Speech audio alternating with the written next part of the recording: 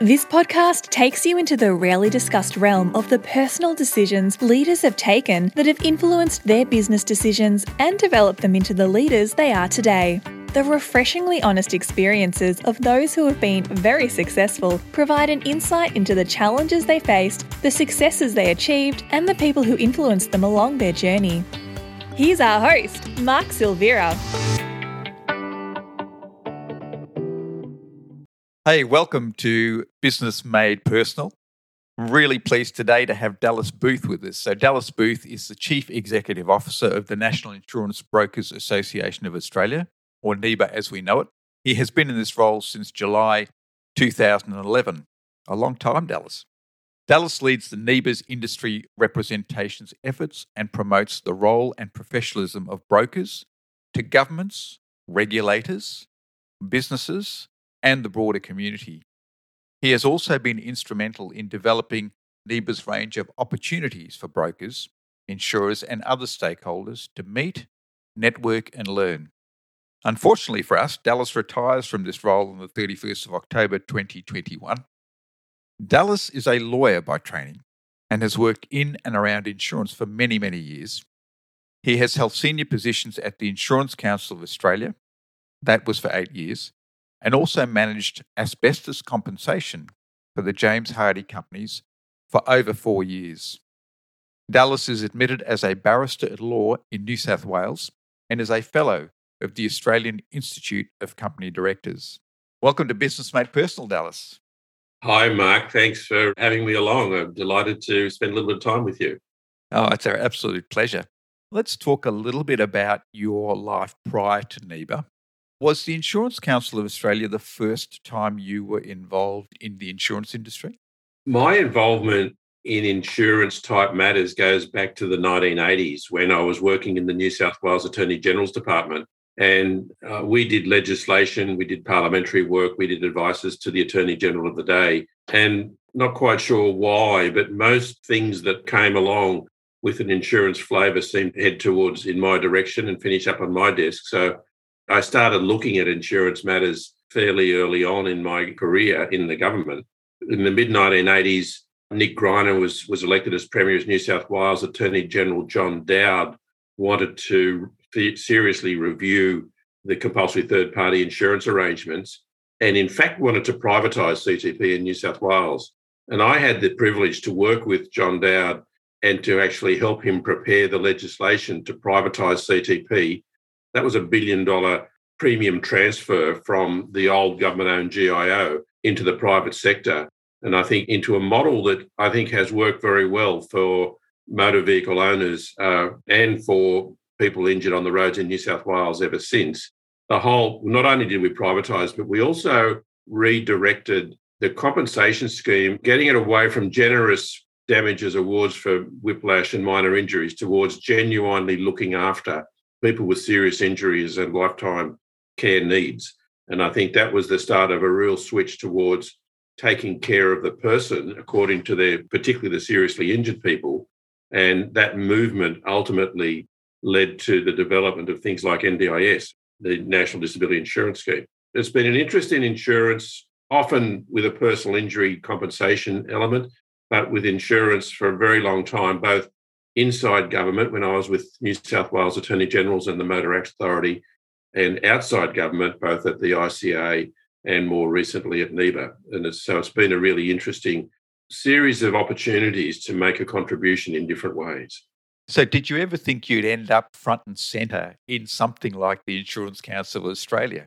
Well, working at ICA, working at NIBA lets me do what I love, which is to try and shape the law and to try and shape the process to achieve good outcomes for the community. And so when you're in government, you're obviously making the law and you're trying to shape it and do that role well. When you're outside government, what you're trying to do is to show government, whether it's Treasury, Attorney Generals, the relevant ministers, to show them what works well and what's likely to not work well. And the whole area of unintended consequences, particular aspects, how the insurance process really does serve policyholders and the community well, things that you've got to preserve and really nurture, but also things that you should avoid. And that's been a real interest of mine all the way through, is not so much the operational side, but the design side, the design of the law, the design of the process, and the design of new and interesting and different things. And that's been a real pleasure for me to have had an opportunity in quite a few ways to redesign things or to create opportunities which will make the insurance process work better for the benefit of policyholders, claimants and the community. So you used the word pleasure, which I like there, Dallas. I'm just wondering whether it was more a challenge than it was a pleasure dealing with some of the legislative issues over the years. Oh, look, there's been major challenges. One of the most fascinating for me and most professionally rewarding was when I was running the James Hardie Asbestos Compensation Trust, and the James Hardie companies bought massive amounts of product liability insurance in the 1990s through HIH. And so the Asbestos Trust actually became involved in litigation in the UK courts about the recovery of HIH reinsurance protection back to the beneficiaries in Australia. And it was just unbelievably difficult challenge. The legal issues, the fact that they lost at the first instance hearing, they then lost at the English Court of Appeal 3-0. And we had to make a decision. Do we spend another $2 million and go to the House of Lords? And we did. And we won 5-0 in the UK House of Lords. And we changed the common law of England. We changed the common law of cross-border liquidations. And we were able to repatriate, specifically for the asbestos victims, ultimately about $70 to $80 million back to Australia because of that work. And it was massively challenging to actually be part of it, to try and make it work, but hugely satisfying to achieve that result for the asbestos victims. That's a huge, feather in your cap. Did you actually get to meet some of the asbestos victims?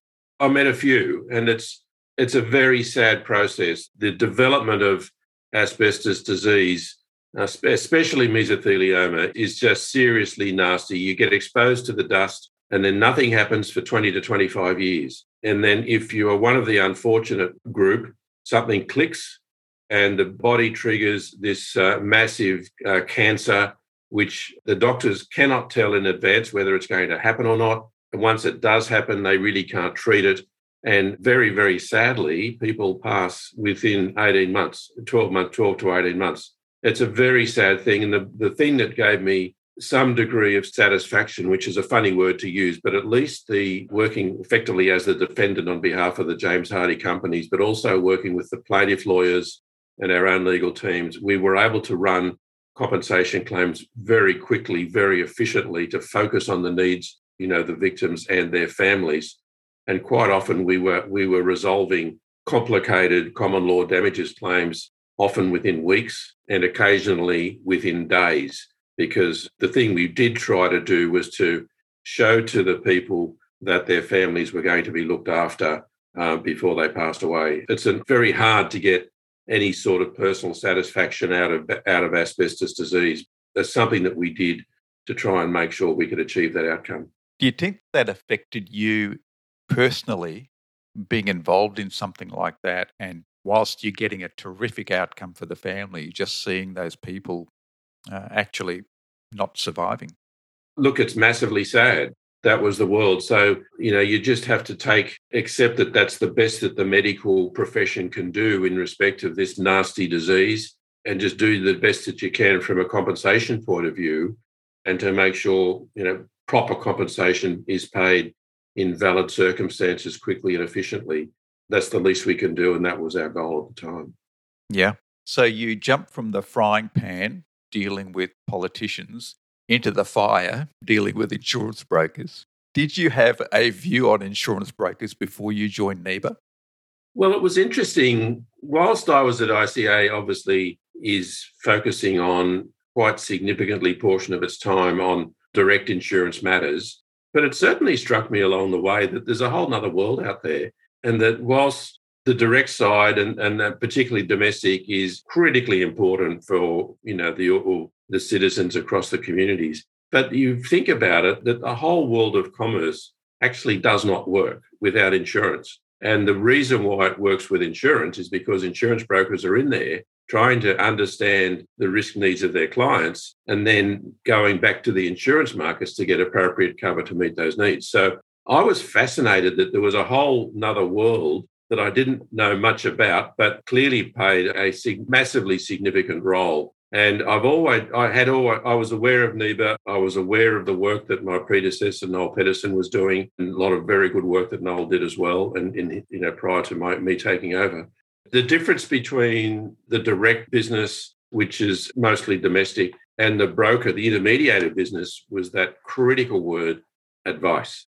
The protection given by insurance, and add to that the element of advice to make sure that the process actually worked properly. I thought that was critically important. I was absolutely honoured when Noel retired. I threw my hat in the ring to take over the role, and absolutely delighted and honoured to be asked to lead NIBA for the next period. So that was a real joy. Yeah.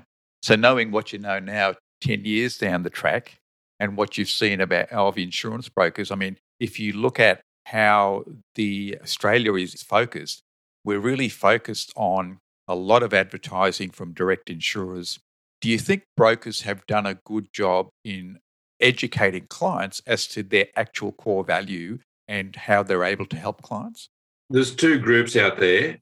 There are people who use insurance brokers, and what we find time and again is, and the evidence of this comment comes from the Vero SME Index research papers, but the evidence is that for people who regularly use brokers, they know and understand what they do, and they respect and value what they do. And more often than not, they are rusted on to their broker because they know that there is a really important role that the broker is playing. Unfortunately, there's a lot of people out there who either don't own and run businesses, or for whatever reason have never had to use a broker. There is not a lot of understanding of what brokers do and how they operate, the value they provide. And that's a constant challenge. And often we find, talking to members of parliament, talking to people who work in the regulatory agencies, but also work in the government departments, quite often there's not a lot of understanding of commercial insurance arrangements broadly, the sorts of policies that are needed by the commercial businesses, but also not a lot of understanding of the role that brokers play in putting those arrangements together. Frankly, one of my jobs at NIBA all the way through, almost monthly, you do insurance broking 101 every time you're talking to somebody for the first time. That's just part and parcel of the job, is the storytelling part, the storytelling of what brokers do and how it works, the benefits they think, and the whole value proposition. So you've been very successful in lobbying on behalf of brokers across a range of things, including, recently commissions and legislative issues. What drives you to achieve that? I'm wanting the insurance process, and that's the whole insurance process, to work well for the people and the businesses and the business owners and the corporations of Australia. That's what I'm wanting. There is this thing there called risk. You can't take a photo of it, you can't point to it, but it exists. And if risk goes wrong and materialises, that can have massive financial and sometimes physical impacts on the people directly involved, whether it's personal injury in the case of CTP or workers' comp, or whether it's property damage for storms, fires, and so on, and other sorts of damage now in the modern world in terms of cyber. When risk materialises, things go wrong, people can be hurt quite badly, and they can be hurt financially. So the role of the insurance process is critically important for individuals and the community. And my goal has always been to provide guidance and assistance, especially to governments and to regulators, to try and do what I can to help them understand how the process works and what can be done to make the process ultimately better for policyholders and the community. That's what it's about. It's interesting that from a NIBA perspective, we almost never go in to argue about the impact on brokers because I think, frankly, they don't care.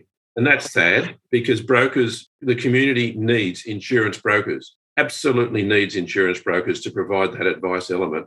What we actually, every time we go into government, we talk about the impact on clients, the impact on the policyholder, the impact on the insurance process, and whether things will be better or not. That's how we operate. And I think it's been a really important contribution, I think, from NIBA over the period to play the role. And so the brokers themselves focus on their clients and meeting the insurance needs of their clients. NIBA also focuses on the clients more broadly in terms of the operation of legislation proposals and other things to make sure that the broader process operates properly and efficiently in the client's interests. And I think if you ever wanted proof of that, if you looked at the AFCA stats in terms of broker complaints. Hot off the press. Generally, insurance brokers, 0.45% of complaints to AFCA in the last 12 months. Just extraordinary. 16,000 general insurance complaints, 300 broker complaints. There's not a lot wrong with insurance broking in Australia. And it's a great career, right? I mean, I've been a broker throughout a long time. But how do you see the broking community evolving, certainly through your tenure, but also past it? The thing that I've been fascinated about is the role of technology. And particularly for the last 5 to 6 years, I've been looking for the big digital disruption. And it's interesting. And I've actually been looking around Australia, and I've also been looking around the world for the digital disruption. And the thing that I've been observing is that over the course of the last 10 years ago and more, insurance was very paper-based. And even you go to London, the brokers literally walking the file into Lloyd's to talk to the underwriters in their boxes. Very paper-based, and traditionally in Australia as well. Nowadays, it's all on platforms. So there's been quite significant technology developments in how the business is done and how the interaction between the broker and the underwriter. The really critical thing is the relationship between the broker and their client is still very much a personal relationship. And with all of the technology developments that are occurring, that fundamental personal relationship, I think, is crucial and remains crucial. And I think will continue to be crucial. And so business owners in the future, we've just gone through a process with the NIBA Board of Directors to think about insurance broking 2025 and taking into account the markets, the development, changing nature of risk, regulation, technology. And the thing that we can't see beyond the fact that the personal relationship between the broker and their client in helping them understand risk and helping them manage risk and helping them finance risk, that is going to be crucial. So the business owner will talk to their lawyer for their legal affairs. They'll talk to their accountant for their financial and tax affairs. But the broker really has to position themselves that they're the ones who talk to the client about risk, because risk is real. And at risk can catch up and destroy you if you're not careful. So that's key. And I think that's going to happen regardless of further developments of technology. Technology will continue any transaction which is repeatable will be mechanised if it hasn't been mechanised already. That's a given. But the thing that you can't mechanise is the conversation that occurs between the broker and the client about their risks and about how they're going to manage and survive those risks if anything materialises. That's the crucial bit. And I think that's a really interesting comment, right? Because this is my own personal view. I think what's happened in broking, we've tended to dumb things down and we've focused more on price, whereas the value is really in exactly what you said, that risk advice, that risk-based conversation that helps the client understand. Do you think that as brokers evolve, there will be a greater focus on risk-based advice as opposed to just giving the client another product? Brokers who are concentrating their business on transaction processing, which is, you get a bit of information, you put a policy in place, you check a couple of things, you renew the policy. That's transaction processing. Computers are doing all of that, or most of that now, and they will do all of that in 3 years' time. They absolutely guarantee for that. And so that's the way of the future. There's no doubt about that. This is the broader issue about technology. People will be doing intelligent things where being creative, having the ability to understand issues, work out the different challenges, sort out priorities, and so on, and work with their clients and understanding the true needs of the clients. We did the interviews for Insurance Broker of the Year. We'll make the announcement on the 28th of October. All 5 finalists were just stunningly impressive in the way in which the message for me this year was the way in which the finalists engage with their clients to understand their clients' risks and needs, to make sure that the clients themselves were fully aware and fully appreciative of their risks and needs, and then, and only then, to come and develop a program. And that's that personal element. And the words that we use, they're around broking for a little while now. The whole concept of trusted advisor. A trusted advisor on risk management and risk financing. And that's what insurance broking, I think, is about now, but it's going to become even more focused on those in that role. And that's what came out of our 2025 strategy discussions. That's really how things will emerge. So talking about things personal, has the industry, the broking community, given you personally something that you never expected? The really fascinating thing about the role at NIBA is that I'm learning stuff every day. There are so many good things happening right across the country. You know, it is known that I've been doing a little bit of work in the background to support Treasury on the Northern Australia Cyclone Reinsurance Pool. And somebody tapped me on the shoulder and said, have you checked out arrangements for the Indigenous communities? And I'll be honest and say I hadn't thought about that. I'm really glad they tapped me on the shoulder. I spoke to a few brokers in Northern Queensland and in Darwin, and the insurance arrangements for the Indigenous communities are different, and they need to be thought about and they need to be taken into account. They are different. And so I gathered a whole bunch of information about how things work and the key considerations, and I was able to provide that to Treasury. This happened 2 months ago. This is the sort of stuff that I'm still learning things and bringing information together, gathering it from people on the ground and converting that into a way which makes sense for the broader policy process or policy development process. That's just been a massively enjoyable process to be able to make that contribution and to do that every time. I mean, earlier in the year, working with the broker, Michael Alexander from Albury, and the fact that he's been able to work with one of the underwriting agencies and find cover for the leisure and amusement industry, not in Australia because there just wasn't any. And to work with him and the work, he did all the work, but just find solutions to things and working with brokers to find solutions where there didn't appear to be solutions. So it's been one after the other, and it's just been so enjoyable from my perspective that every now and then you can play a role that just highlights something little that you just didn't know about. You can make a contribution and, again, try and make the process work better because you're able to find something out and bring that into the picture. Yeah. And what would you say has been the most challenging time over the last 10 years? It's been, in one sense, the thing that's fascinated me, stopping and looking backwards. Since I joined NIBA in 2011, there's been a major review of some nature happening nearly all the time. In the early 2010s, it was disasters and flood. In the middle teens, it was FOFA 1 under the Labor government, FOFA 2 under the coalition government. Around that time, you then had a financial system inquiry under David Murray.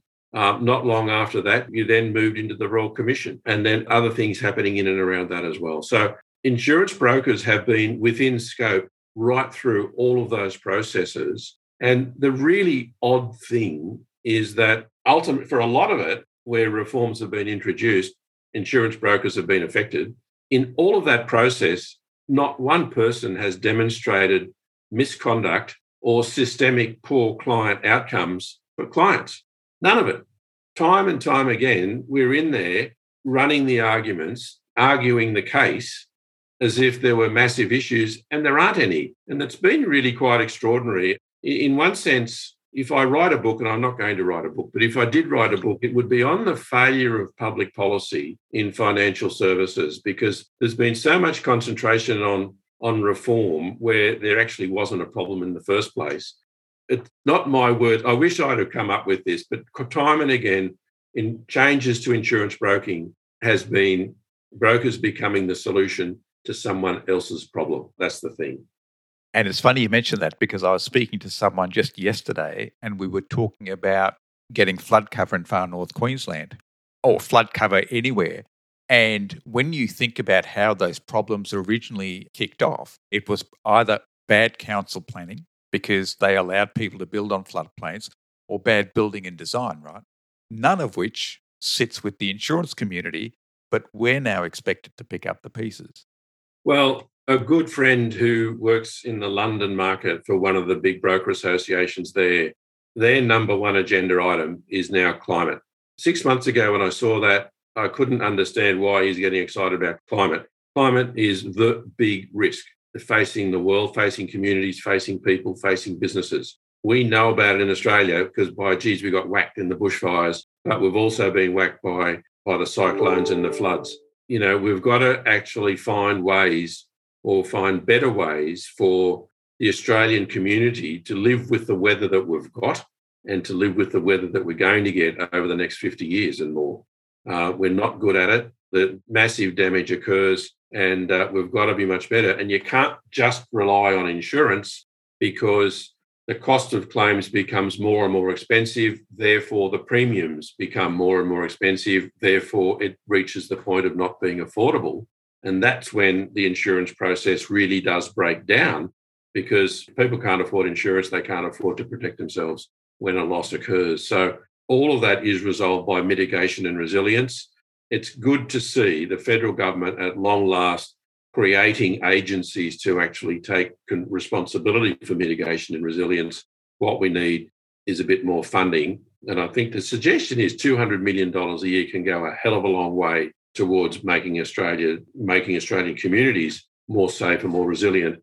That makes everything a hell of a lot better. So there's a lot of work to do in that area.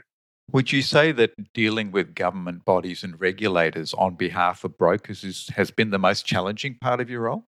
It's only been challenging in the sense of not a lot of knowledge. But once you start explaining the role and the value proposition, and then you start throwing in a few numbers like the number of AFCA complaints, the number of times members of parliament or their office ring me with complaints about broker conduct, by the way, the answer is 0. The number of times ASIC has rung me in the last 5 years to ask about serious concerns of broker misconduct, the answer is 0.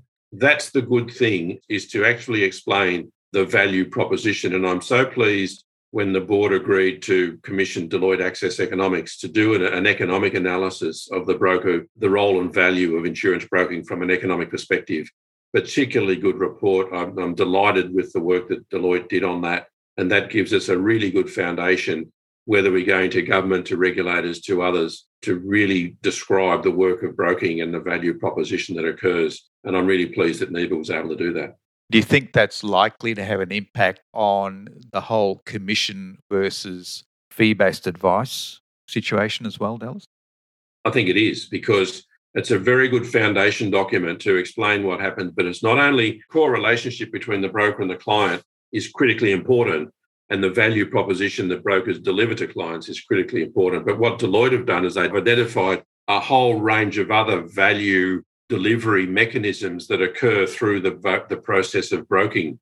Substantial value flows to the insurance companies. The brokers are the ones who actually find the client, assess their needs, and put the information to the underwriters in a way that they can quickly and easily understand. That's a critically important role that brokers play in providing that information flow into the insurance process. And when the policy is placed, the brokers then collect the money on behalf of the insurer. So there's a whole bunch of value propositions that occur, but also value to the economy. That the process of broking is the operation of a market. And the fact that brokers take their clients' business to various insurers to get good terms and conditions, to get the preferable price, all of this is critically important in terms of a market and a competitive market and competitive tension. And then when all of that works successfully, you've got a much better, much more protected community through the protections available from the insurance process. So all of that was revealed by Deloitte, and I think it's a very good starting point for the 2022 review on remuneration. We're speaking with Dallas Booth, the outgoing CEO of the National Insurance Brokers Association. Dallas, you qualified as a lawyer. When you qualified, you probably never thought you'd end up as the CEO of NIBA, I would have thought. If you could give some advice to your younger self, what would you say? I always had an inquiring mind, and certainly I would reinforce that message. The key thing these days is eyes wide open. That has to be the case. An absolute commitment to lifelong learning and to learning new things, understanding new things, and watching things develop. I do a little bit of mentoring of younger brokers at the present time. And the thing that I'm talking to them about at the moment is blockchain. I'm convinced that somewhere between 5 and 10 years' time, blockchain is going to be very much part of the normal transaction process in whether it's financial transactions or other forms of transactions. It's going to be there. Now, people are going to have to understand that. And it's easy for me. I'm slowing down. If you're 30, 35, and you've still got 30 years of career in front of you, that's the sort of stuff you're going to have to get your head around. So that's the sort of technology developments which are absolutely with us. And I heard a blockchain seminar just recently, including Greg Medcraft, the former head of ASIC, and he said that in 10 years' time, blockchain technology and transactions will be absolutely ubiquitous. They will be everywhere. So my message to the younger ones is you've got to keep your eyes wide open. You've got to be learning about this stuff wherever you can. Climate and climate risks and how society copes and manages and finances those risks is critically important. And the third one, just for fun, is cyber. Cyber is massively challenging on a whole range of aspects at the moment. And all of that is really important for communities and for individuals. The pandemic is another one again. These are the sort of things which are on our plate. These are real risks that exist and have to be managed properly to allow our communities to continue to survive and enjoy and be happy. I think there's some really important work to be done from the younger ones. Have to have the commitment to eyes wide open, the commitment to learning about these things. Nothing is. I'm convinced that insurance will be fundamentally different in 5 years' time. I can't actually tell you how exactly it's going to work, but it will be different. And so you've got to be prepared for change. You've got to be open to new ideas, open to new ways of thinking.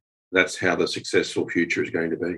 I echo your comments on blockchain. I do know of at least one insurer in Israel who is investing heavily in understanding the whole blockchain mechanism and how they can utilize it for what they do. So you mentioned that you're mentoring a few younger brokers. What advice would you give to people looking to advance their career in broking? What I do when I have a session with the younger ones is, first thing, I go to the most recent World Economic Forum, and each year or perhaps every second year, the World Economic Forum does a report on the future of work.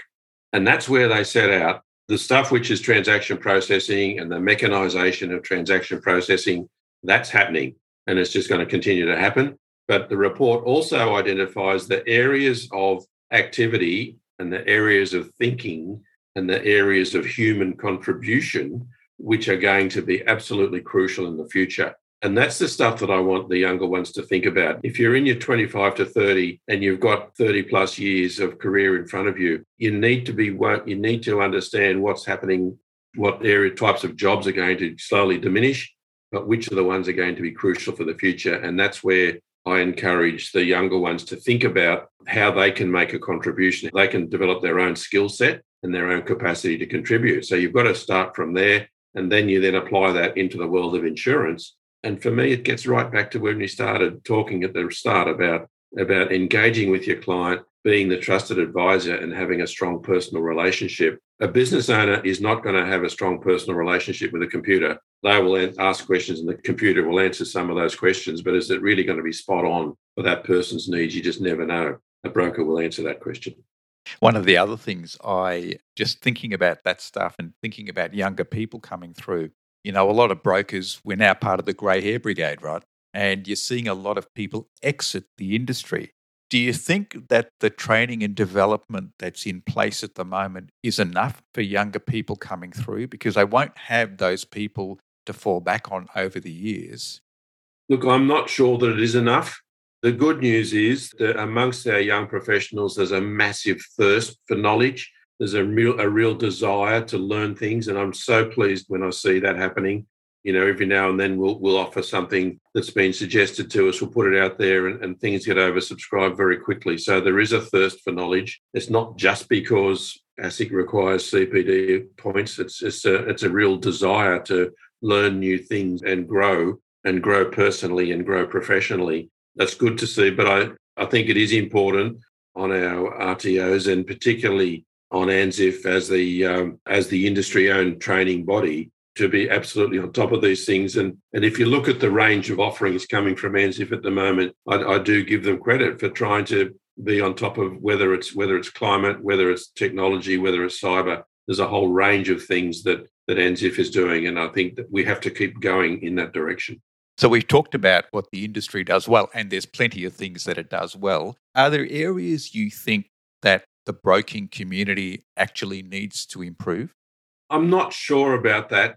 The main message for the broking community is that brokers came through the Royal Commission process with a high level of respect because there was no evidence of systemic poor client outcomes. Now, we can't take that for granted. What it means, and my message to brokers at the moment is we cannot take that for granted. We have to continue to put the client's best interests absolutely first each and every day to make sure we're understanding the client needs, meeting the client needs, doing the best possible outcome that we can for the client. And that commitment to professionalism, the commitment to acting in the best interest of the client, acting at all times with ethics and integrity, these are the fundamentals of insurance broking.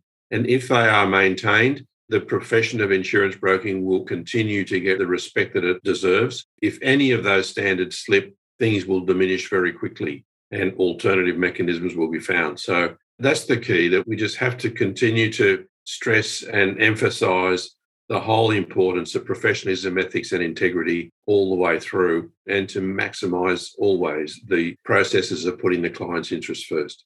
So COVID's had a massive impact, not just on the industry, but also on the community generally. Do you foresee a bit of a shift in corporate attitudes as a result of COVID on things like work-life balance and mental health-related issues? It's been a challenge. So a lot of the younger brokers, they learn their trade sitting beside someone and getting on-the-job training. Yes, you do your diploma of broking and learn a lot of stuff there from an academic point of view or technical point of view, but the real learning occurs working with your manager, working with the senior brokers, learning on the job. That's been massively difficult. And I know that, quite a number of our member firms, if they're working in the suburbs and often in the country where they've been less impacted by lockdowns, they've been back at work as soon as they can, and they've been at work at the office as much as possible. And one of the key reasons for that is that juniors needed that daily assistance from the managers and from the bosses to help them grow and do their job properly. For those in the bigger firms in the cities who've had to work from home, it's been a real struggle. It's been with that loss of support that was otherwise there. It's credit to everybody for the fact that insurance broking and insurance generally has continued successfully for the last 2 years under all of these circumstances. Certainly, I'm massively proud of the team at NIBA for everything that NIBA's done and achieved in the last 2 years, working from home and continuing to work from home at the minute. But what's happening now is the big questions about returning to the office, vaccinations and whether that should be mandated or not. Those discussions are happening. And whether everybody goes back to the office 5 days a week or in a more flexible environment. I think a lot of people probably assume that you couldn't work from home effectively, but it's actually happened and companies have still achieved their objectives. So the nature of work is really going to be focused, the number of desks, the amount of space, all of that sort of thing. And that's going to be really important, but making sure all the way through that the staff are absolutely respected and cared for, they're developed and encouraged to make the contribution that they want to make. People don't come to work just to earn the salary. They come to work to make a contribution. We just got to make sure we continue to find ways to make that happen.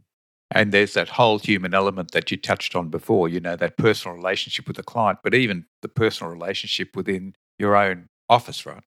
Well, earlier this year, NIBA didn't rush back to work in the office once things loosened late last year.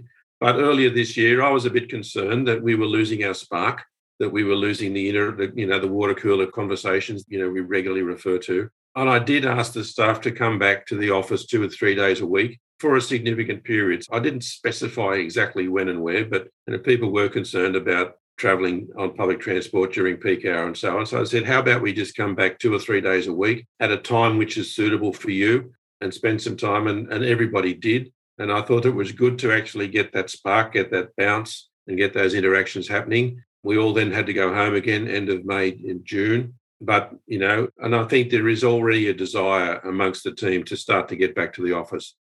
So long as we can do it in a way which is safe. We have to put the safety and security of our staff foremost in all of this stuff.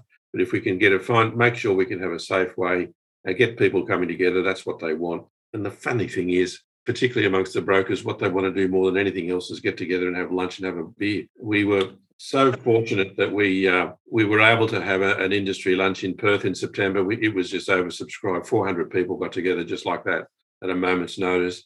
We had an industry lunch in Brisbane 2 weeks ago, 350 people just like that. They're just desperate to get together, tell their stories, have a wine or beer, and just do what humans like to do, which is to interact and talk about stuff. And that's a really important part of NIBA's role, is to concept of community, bringing the intermediated insurance industry together, bringing brokers together with underwriters, underwriting agencies. It just makes that whole sector work really well. Yeah, look, it definitely does. Final two questions for you, sir. You've had the enviable position of being able to see both the insurance underwriting industry and also the broking industry.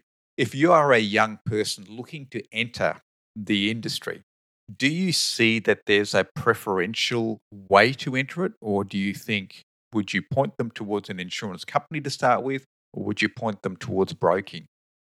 It probably depends very much on the person's interests. And the really interesting part of the insurance sector, or general insurance broadly, is almost every university degree is needed in the insurance industry, whether it's law, accounting, finance, health, actuaries, engineers, and even a very solid arts degree. All of those degrees are highly relevant for the insurance sector more broadly. And so depends upon the nature of the person's interest. If your interest is more on the finance and the technical financial matters, probably underwriting and so on. But if your interest is people, you've got a good degree of some nature, commerce, finance, and so on.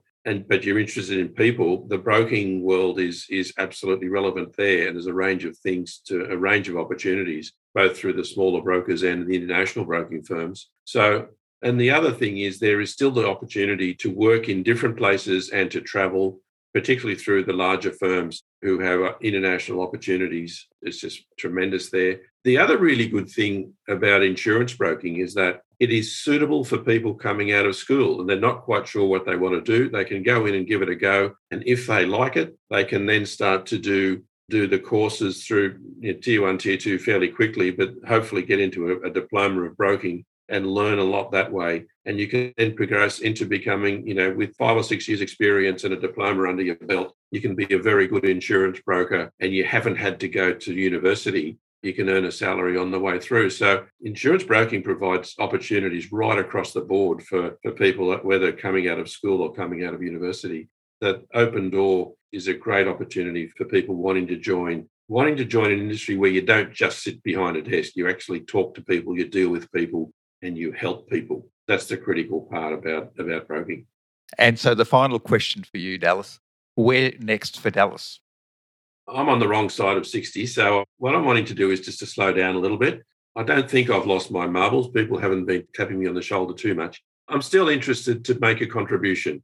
I'm absolutely honoured that the ICA, Andrew Hall at the ICA, has asked me to chair the new Business Advisory Council that they've set up following the Trowbridge report. I'm looking forward, that's a part-time role, but I'm looking forward to seeing if I can make a contribution there. There's other things happening in and around. I have a personal interest in the Australian Law Reform Commission project on rewriting Chapter 7 of the Corporations Act on financial services regulation. It is just horrible by any analysis, and it is massively difficult to understand. And I think we have to do a better job, and I want to put a little bit of time and effort of my own see if I can make a contribution to that. I also have said to Phil Kewen, the new CEO, I'm more than keen to help him and to support him in whatever way that might be useful for NIBA and for Phil in that process. So there's a few little things to do. If there's any other opportunities where it might make sense to make a contribution and help, I'd be happy to do that as well. So the thing that I enjoy doing is looking at challenges from different perspectives and where a bunch of competing factors are at play. Often where you get, where you've had actuarial, accounting, legal, and other challenges all involved in an issue. That's where I try and search through all of that. I'm a lawyer by training, but I've had to become expert on accounting standards, on actuarial matters, on other issues, on corporations law and so on. So where there's a technical and difficult challenge involving different professions, that's where I like to get involved and hopefully find a way through. So I want to slow down a bit. I want to spend more time with the grandchildren, but I'm also keen to help out where I can. Well, it's been an absolute pleasure not just to speak to you on this podcast, but to have known you for a period of time. And I've always found you not just personable, Dallas, but also just doggedly determined, do the very, very best for the industry. And for that, I thank you, as I'm sure the industry will. Thank you so much for appearing on Business Made Personal. We really appreciate it. Good on you, Mark. Thanks very much. Thank you so much for lending us your ears. I'm Mark Silvera, and you've been listening to Business Made Personal.